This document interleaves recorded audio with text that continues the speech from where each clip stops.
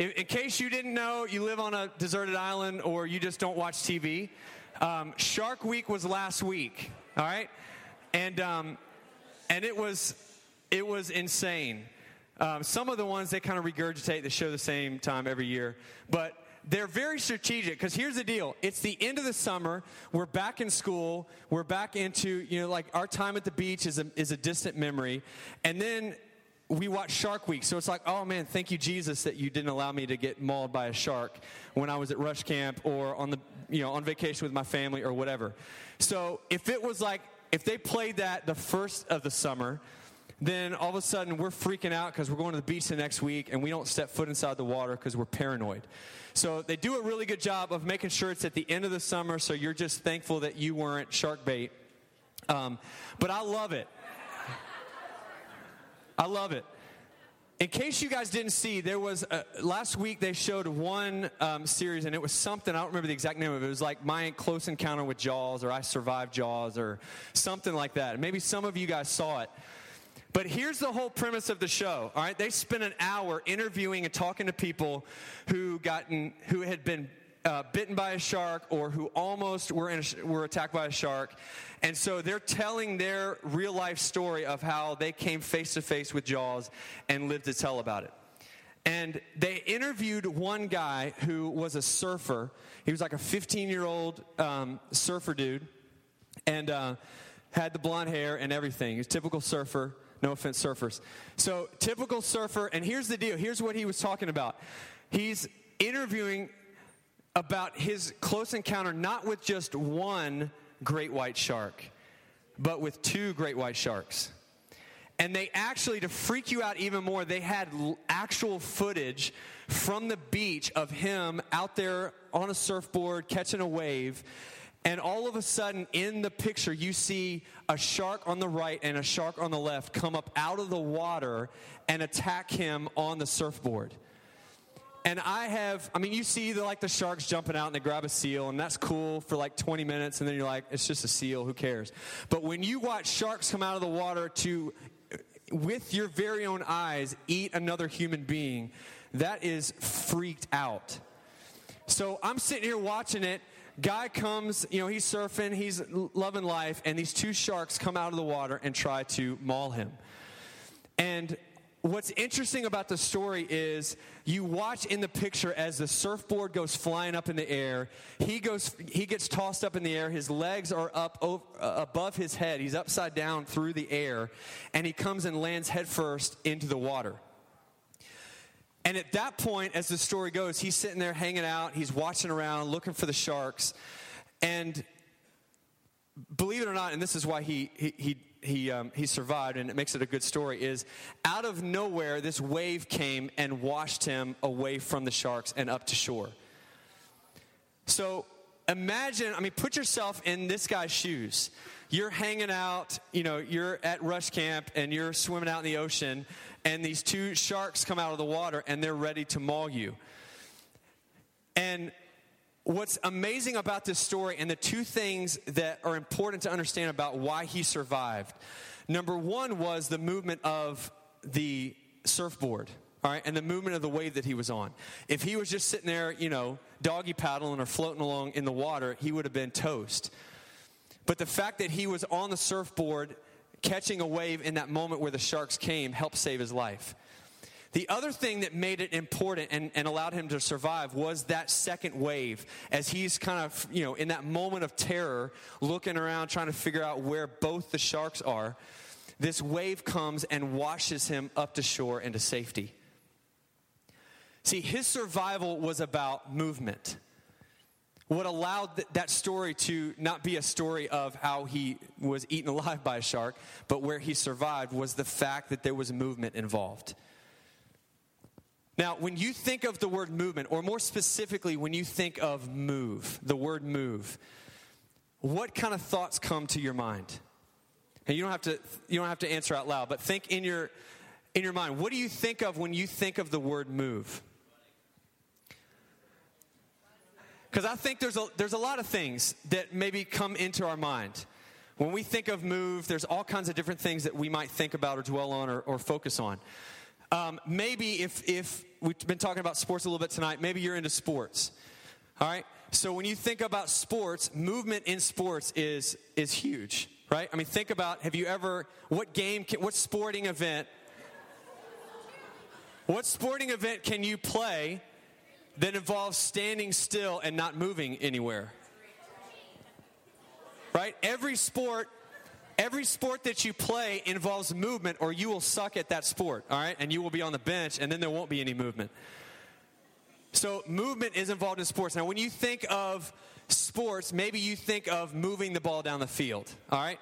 Like my main man, RG3 here, who, hold on, go back one. Now, let's just pause here and focus on this man. This is my boy here, all right? I'm a Redskin fan. Don't hate on me. About mid-December, we're coming to Atlanta, and he's going to terrorize the Falcons, all right? Today, he was at training camp. He's back to full health. He's ready to terrorize the NFL again. It's going to be amazing, all right? So maybe when you think of movement, you think of a guy like RG3 moving the ball down the field, all right? Maybe you think of the movement of the actual ball, all right? Throwing the ball through the air, kicking it along the ground, or in this case, pitching it. Maybe you think of this kind of movement, the movement of the ball. Now, there needs to be some movement involved in the batter, or he's going to be in big trouble. But there's movement involved in sports. Maybe when you think of the word move, you think of people, movement of people, all right? Maybe you think you're walking down the road, there's a bunch of pedestrians, New York City, walking across a traffic stop or a stoplight, or walking down the street on the way to work. Maybe you think of movement of people. All right? Maybe you think somebody walking, going for a jog or going for a walk. Now, in this lady's case, she's got some serious issues here. Either she loves her dog way too much, or she doesn't give a rip about her dog. And I honestly can't figure out which one it is, because that looks like animal cruelty right there. And I have no idea what she's thinking. But maybe you're an animal lover, and this either really makes you mad, or you're like, oh my gosh, I would totally do that. I would put my dog on my butt and go for a walk around the neighborhood. Please don't do that, all right? And if you do, please tweet it, all right, at WRC Reckless, and you'll be a star the next week. So maybe you think of movement of people, somebody walking from one point to another. Now, maybe you think of relationships, all right? Dating relationships with that guy or the girl, all right? And maybe you've heard the phrase, put the move on her, or put the move on him. And that's exactly what's going on right now in that picture. So just know when this kid gets to high school, he's playing all the girls in high school, all right? It starts off right here. If you wonder how it started, ladies, it started with him making out with baby dolls when he was 2. All right? But maybe you think of, moving in on that guy or that girl, relationships, taking a step of faith, being courageous, asking her out, movement involved in dating relationships, all right? Maybe you think of, when it comes to relationships, what happens when, a relationship ends? We say we've decided to move on, right? So, I know, so sad. So that moment comes, and true love did not last forever. You guys decide, hopefully over an adult conversation, face-to-face, you decided to part ways and to move on. Hopefully it wasn't over a text message or something like that. But when it comes to relationships, sometimes we reach that point where we decide to move on. And then we, listen to Taylor Swift and write a song about it or whatever. And then we feel better. So maybe that's what we think about. Maybe you're into science, maybe you're into, earthy stuff and that kind of thing. And you think of animals migrating or birds migrating, all right? You think of birds moving south to the winter, all right? and them moving from wherever they are further south in order to survive.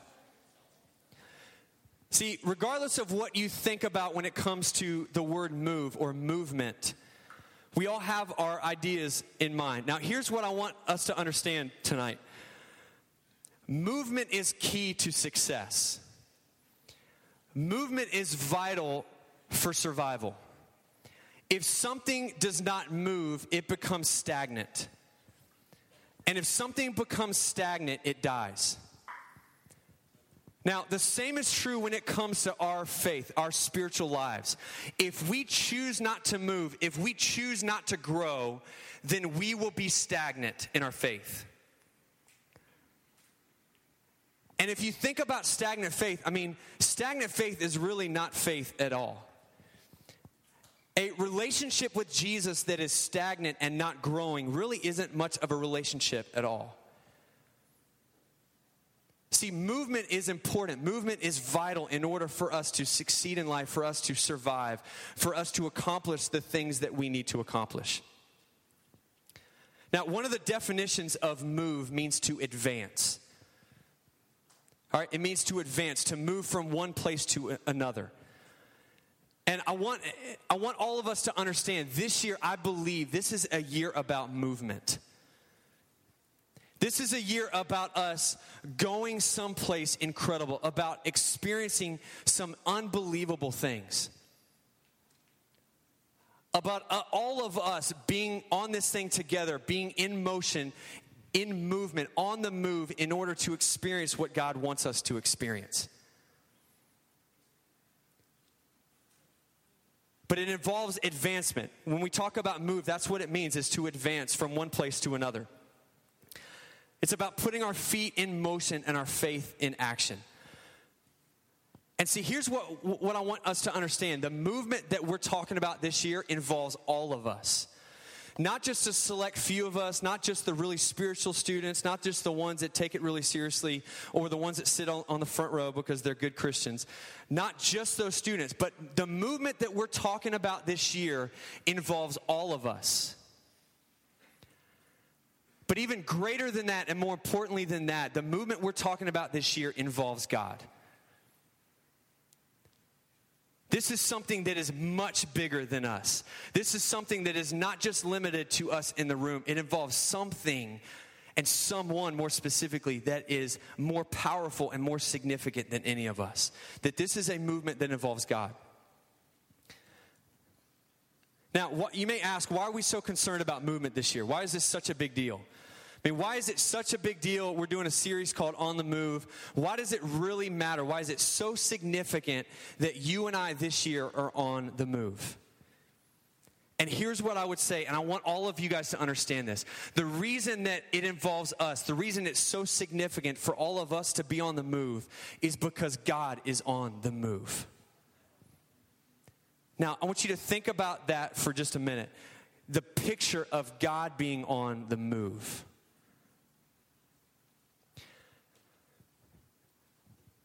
How many of you guys have ever come to a place where you've wondered if God is there, if God is distant, that God is unconcerned with the details of your life, that God is sort of out there somewhere and he's uninvolved and doesn't take much action? Now, you don't have to raise your hand. But how many of you guys have thought in your own life, man, you just seem like you don't care. You just seem like you're out there somewhere and you're uninvolved. You are completely uncaring. You don't know the details of my life. Or if you do, you're not doing a whole lot about it. And I think if a lot of us, if we were honest enough in the room tonight, I think there's a lot of us that have been through times in our life where we felt that way. And maybe there are some of you in the room right now in this moment that you feel that. When you think of God, as we were singing earlier and as we're talking now, you think of the idea of God being on the move. You just kind of scoff at that and you go, man, that's a foreign idea to me. I've never actually seen that or experienced that for myself. Maybe there's some of you guys in the room tonight that feel that that's the way that God is, that he's distant, he's unconcerned with your life. But I want to read a verse to you that I think is so incredible and so significant. Zechariah chapter 2, verse 13. Here's what the prophet Zechariah says. He's telling the people, he says this, "Be silent before the Lord, all humanity, for he," meaning God, "is springing into action from his holy dwelling."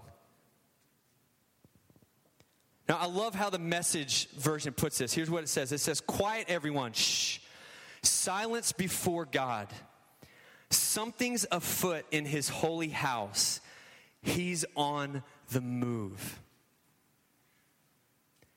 Man, I cannot think, as I've been chewing on this and praying about this and looking at verses like this, I can't think of something that is more incredible, more significant than the thought and the idea of God the Creator being on the move.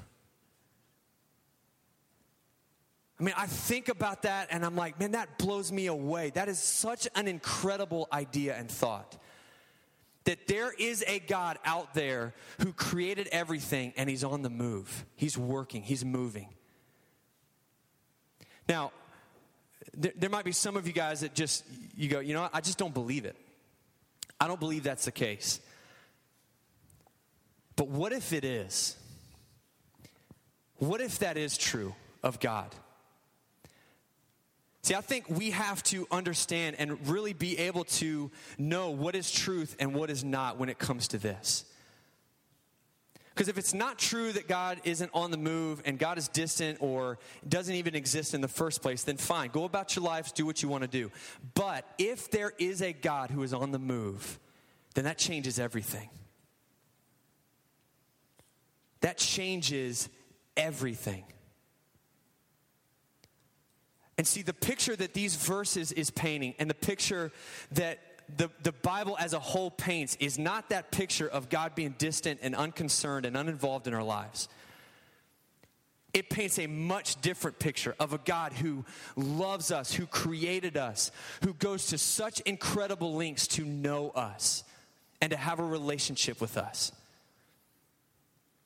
See, the picture that the Bible paints is much, much different than that thought and that idea of God being distant.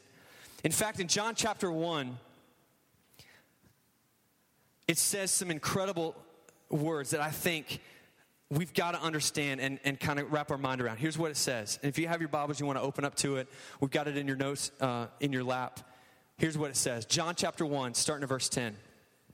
It says, "He," meaning Jesus, "came into the very world he created, but the world didn't recognize him. He came to his own people, and even they rejected him. But to all who believed him and accepted him, he gave the right to become children of God. So the Word," meaning Jesus, "became human and made his home among us. He was full of unfailing love and faithfulness, and we have seen his glory, the glory of the Father's one and only Son." Now, I don't know about you, but when you read verses like that, that paints a picture of a God who is on a rescue mission. That paints a picture of an incredible God who is working and moving and at work.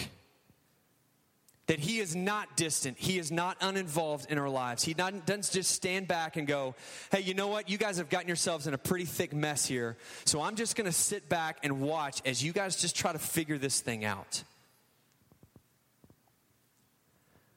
See, these verses talk about an incredible God who comes on a rescue mission for you and for me. That looks at our life and he looks at our world and he sees the sin and he sees the brokenness and he knows the hopelessness that we feel in our lives a lot. And rather than stepping away and going, "You know what, you guys just figure out your mess yourself," God jumps into the thick of our mess and he does something about it. That God created us and he loved us enough that rather than just allowing us to continue down that destructive path, God stepped into the scene and he sent his Son to become flesh, to become human. As the Message version uses that, he took on flesh and he moved into the neighborhood. And it's such a picture, again, of God being on the move, of God leaving heaven and sending his Son into our world to rescue us and to redeem us.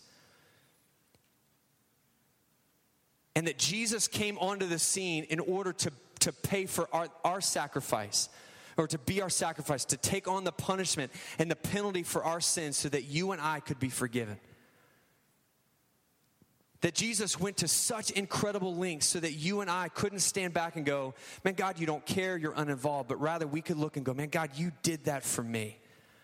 God, you're on the move. You came and you rescued me. You offered me forgiveness. You offered me salvation. And God, you came to fix the broken relationship that sin had caused between you and me, and you repaired it through the cross. You took on my punishment so that I could be forgiven, and ultimately so that my relationship with God could be restored and brought back together. That's the God we're talking about. That's the God that's on the move, that has come to rescue us and to set us free. Now, here's what I want us to understand, and then we'll move on.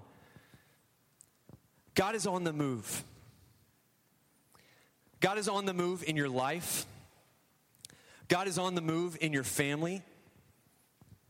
God is on the move on your school campus. God is on the move in your community, in your neighborhood. God is on the move. God is always working, always moving. He never takes a day off. He never rests. He never stops. He's been working since day one. And the goal for him is to bring us into a relationship with him so that we could bring glory back to him. And the incredible thing is that this movement that God wants to stir up, this action that God is taking involves all of us. And God wants to bring us a part of that and make us a part of that. When I was a kid, I wanted to be, I was big into baseball.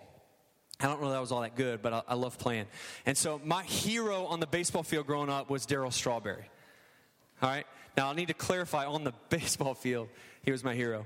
Had some issues and that kind of thing. But man, from the time I was a little kid, and I don't know where it started, but I idolized Darryl Strawberry. All right? He played for the New York Mets. He was one of the best sluggers in the mid-late 80s and then the early 90s. Now, when I say I idolized Darryl Strawberry, here's the deal. I remember vividly standing in my front yard and spending hours trying to be like him on the baseball field. All right? It helped that I threw left-handed like he did. So, I would try to throw left-handed. I would try to watch him the way that he threw the baseball and try to do the same thing. I would spend hours in my front yard watching how he stood. And he always had the bat kind of back behind his head. Just looked super intimidating at the plate, like he was going to smoke every pitch that came across the plate. And I remember spending hours like trying to, do everything that Darryl Strawberry did because I thought in my mind, if I want to be a good baseball player, I've got to do it like he does it. Now, when it comes to our relationship with Jesus, we can't just say that we love God. If we claim that we love God, we've got to spend time studying God. We've got to understand who Jesus is, the way that he lived, how he loved people, how he served people, the things that he said, the way that he said them. See, if we claim that we love Jesus, then we've got to spend the necessary time understanding who he was and the way that he lived. And it doesn't do enough good just for us to say that we love God or come to Reckless on Wednesday night. We've got to back it up by the way that we live our lives. And for us this year, as we're talking about being on this movement and living on the move and understanding who God is and the heart that he has for the world, then if we want to be a part of that too, then we've got to study the way that Jesus loved people when he was on the earth carrying out the mission that God had given him. See, we can't claim that we love Jesus and yet know little to nothing about him. We've got to study the way that he lived.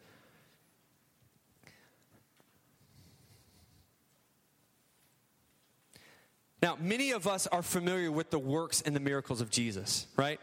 Whether you've grown up in church or this is your first time here and you're a non-believer or whatever, wherever you are in the room tonight, I think for the most part, a lot of us are at least somewhat familiar with Jesus and the things that he did, and especially when it came to the miracles that he performed. Right? The people that he healed, the incredible things that he did, the fact that he rose from the dead. All these crazy things that we've heard about him. And in Matthew chapter 14, we read about two of the greatest miracles that Jesus performed. All right, if you want to flip open that real quick, you can. But here's the deal. If you look in Matthew chapter 14, we read two incredible miracles. Number one, we read the feeding of the 5,000. All right, you guys have heard of that. A bunch of people gather around in a field. Disciples are like, hey, Jesus, people are kind of hungry. We should do something about this. So they have 5 loaves of bread, 2 fish, and Jesus feeds 5,000 men, and then there were women and children as well. So over 5,000 people that Jesus fed with 5 loaves of bread and 2 fish. So Jesus does this incredible miracle. Then hours later that night, Jesus does the second incredible miracle that we read in Matthew chapter 14 of him walking on the water. All right, not sure if you've seen that before. That's a pretty big deal. Jesus did that. Disciples are freaked out. He walks out towards them on the ocean with the waves and the storm going. Disciples are freaking out. He uses that as an opportunity to teach the people about faith. So within the context of one chapter, Matthew chapter 14, stay with me. Jesus displays 2 incredible miracles. But if we're not careful, we will skip over an incredible key detail that's in this passage. Look at Matthew chapter 14, starting at verse 13. Right before Jesus fed the 5,000, here's what it says. It says, as soon as Jesus heard the news of John's death, he left in a boat to a remote area to be alone. All right, so right before Jesus is about to perform this incredible miracle, he gets in a boat and he goes off by himself. Now, Jesus wasn't off hanging out by himself. He didn't need like Jesus time, and he's just alone with his thoughts or, snapping selfies of himself or whatever. I mean, Jesus is doing something. It's not just that he was alone. What this verse is implying is that Jesus went alone to spend time with God. And then Jesus literally comes down, performs this incredible miracle, the mission and the ministry that God had given him. Then before Jesus is walking on the water, all right, he had just fed the 5,000, sends the disciples off to get in the boat and go home. Look at what verse 23 says. After sending them home, he went up into the hills by himself to pray. Night fell while he was there alone. Now, don't miss the importance of this, guys. As Jesus is carrying out the mission that God had sent him to earth to accomplish and to fulfill, Jesus is spending time with God. He's seeking God. He's pursuing God. All right, Jesus was God himself, but Jesus understood that he needed that close connection with God the Father. Jesus understood that as he's going to be able to accomplish this incredible mission, he's got to make sure that he's spending time pursuing God the Father and spending time in communion with him. All right, now that's a huge deal for us to understand because we talk about being on the move and carrying out the mission that God's given us, and we've got to be able to model this too.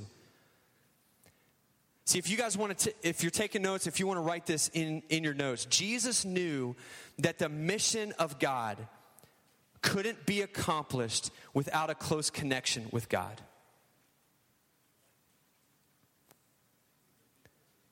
Jesus was God, and yet as God in the flesh, he understood how desperately he needed God the Father for wisdom and for guidance and for that daily connection. Jesus, as part of his mission, as part of his ministry, understood that it was vital for him to spend time in connection with God the Father. So here's my question to you guys. If Jesus thought that it was important enough to consistently spend time with God, seeking God and maintaining that connection and dependence on God, then why is it that so many of us who claim that we love Jesus feel like we can do without it?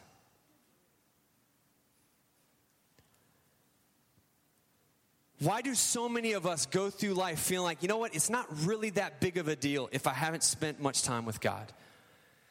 And maybe it's been days or weeks or months since we've spent any time seeking God and pursuing God. And yet we want to be on the move with God. We want to be a part of this mission that God's called us to. We want to join forces with God. We say that we love God, and yet we know little about God.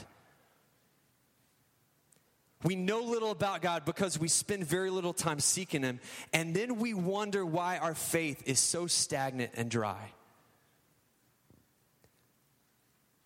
And then stuff comes into the path. And then we start sort of wonder, man, God, are you distant? Do you care about me? God, are you even there at all? Because we have refused to maintain that connection with God the Father. We said we love God, but yet we've chosen not to make it a priority in our life to pursue God. And there's no way that we can accomplish the mission of God and join God on the move if we neglect to spend time seeking God and maintaining that connection with God. It can't be an afterthought. It can't be just something that we do from time to time or when we go to Rush or on Wednesday night when we show up at Reckless. It's got to be one of those things that we make a priority every single day. And before we feel like, God, I'm going to go on the move through the halls of my school campus, and I want you to use me, God. I want you to speak through me and all this kind of stuff. And yet for whatever reason, we've refused to spend time connecting with Jesus. And Jesus modeled it for us that you can't fulfill the mission of God while refusing to seek a connection with God. I mean, when we boil it down, it comes to this. To be part of a movement of God, we have to make the top priority our pursuit of God.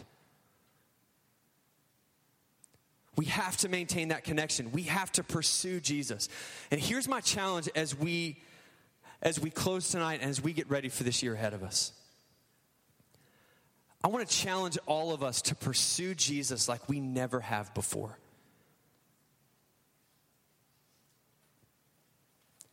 And I don't mean just, every so often when we get around to it or when we have nothing else to do or our phone dies and so therefore we've got to pick up our Bible. But we make it a priority. We pursue God. That we seek the heart of God like we never have before. Now, some of you guys in this room, I've watched as over the last year, it's been incredible to watch as you guys have grown in your faith. And I could go through the room and point to students. I know small group leaders could point to a lot of you and go, man, I've seen God do some incredible things in your life. And my encouragement to you is don't rest back. Don't sit back and just be comfortable with that. Because I believe that God's only getting started. That you continue to seek God this year. That over the course of this year, that you make that a priority in your life to seek and to pursue Jesus and watch what he's going to do. But there's a lot of us, and let's be honest in the room tonight, and I've been there too. Man, we're apathetic. If you look at our faith at this moment, it's stagnant, it's dry, it's boring. We're not going anywhere. I mean, we showed up here, and that's awesome. And I love the fact that you guys are coming. So I'm not trying to discourage you from that. But the challenge for us is, are we growing in our faith or are we stagnant? Because in order for us to experience this movement that I wholeheartedly believe that God is stirring up, if we want to be in on it, it's going to require us to seek the heart of God like we never have before. Not just add it to the list, not just get around to it when we have a chance, but to make it a priority every single day where we seek God like nothing else. And if we do that, I promise you this will be one of the greatest years that we will have experienced in our life. We won't be looking at our faith going, God, are you there? Do you care about me? I don't really see much evidence that you're even around or that you're doing anything. But as we seek the heart of God, God responds. And we will watch as God goes on the move in our heart and in our life. And he reveals himself to us in ways that we have never experienced before. And before we can say that we want to see it out there in our schools and our families or whatever, it's got to start here. And if it doesn't start here, then it won't go out there. It's got to start in here, and it's got to start because all of us say, man, count me in. Jesus, I'm going to pursue you like I never have before, and I'm going to experience you, and I can't wait to see what you're going to do in me and through me. God is on the move. Do you guys believe that? Do you guys believe that? And the incredible thing is that God desires to use you and me to help accomplish his purposes. We're not praying for God to be on the move. God's on the move. God's working. God's moving. And he invites us to be a part of it. And it's our choice whether or not we want to continue down this road of stagnant faith and not really experiencing much of God. And then we don't really see much difference in our lives and we never really encounter the presence of God. Or we jump all in and we say, God, I'm going to seek you. And we watch as God blows us away with his presence and his power. Not just in our lives, but as he does it in us, he moves through us and does it in the people in our schools, the people we sit next to, our families. And we watch as God stirs up a movement that we have yet to see before. God is on the move and he invites you and me to be part of it. Let's pray.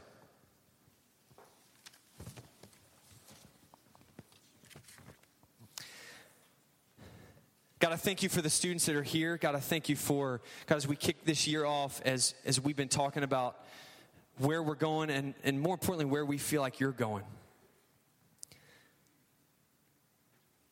God, thank you that you are moving. God, thank you that you are working. Thank you that you never stop. And God, that you loved us enough that you sent your son on a rescue mission to jump into our mess, to jump into our world, and to bring about freedom and forgiveness and hope.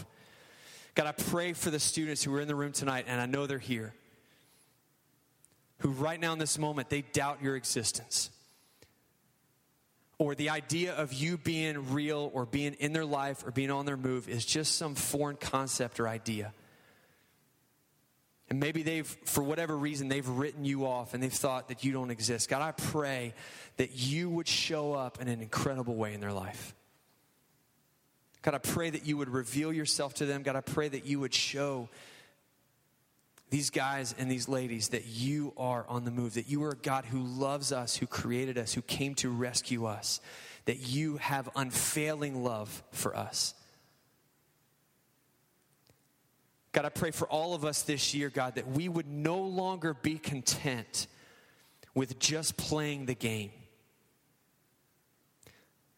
God, I pray that students, we would no longer be okay with just having a reputation of being students who go through the motions.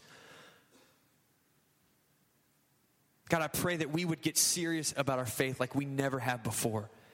God, I pray that you would stir up an awakening in our hearts, God, that we would not be content with being apathetic or just playing the game or going through the motions, but God, that you would stir up a passion and a desire to know you like never before.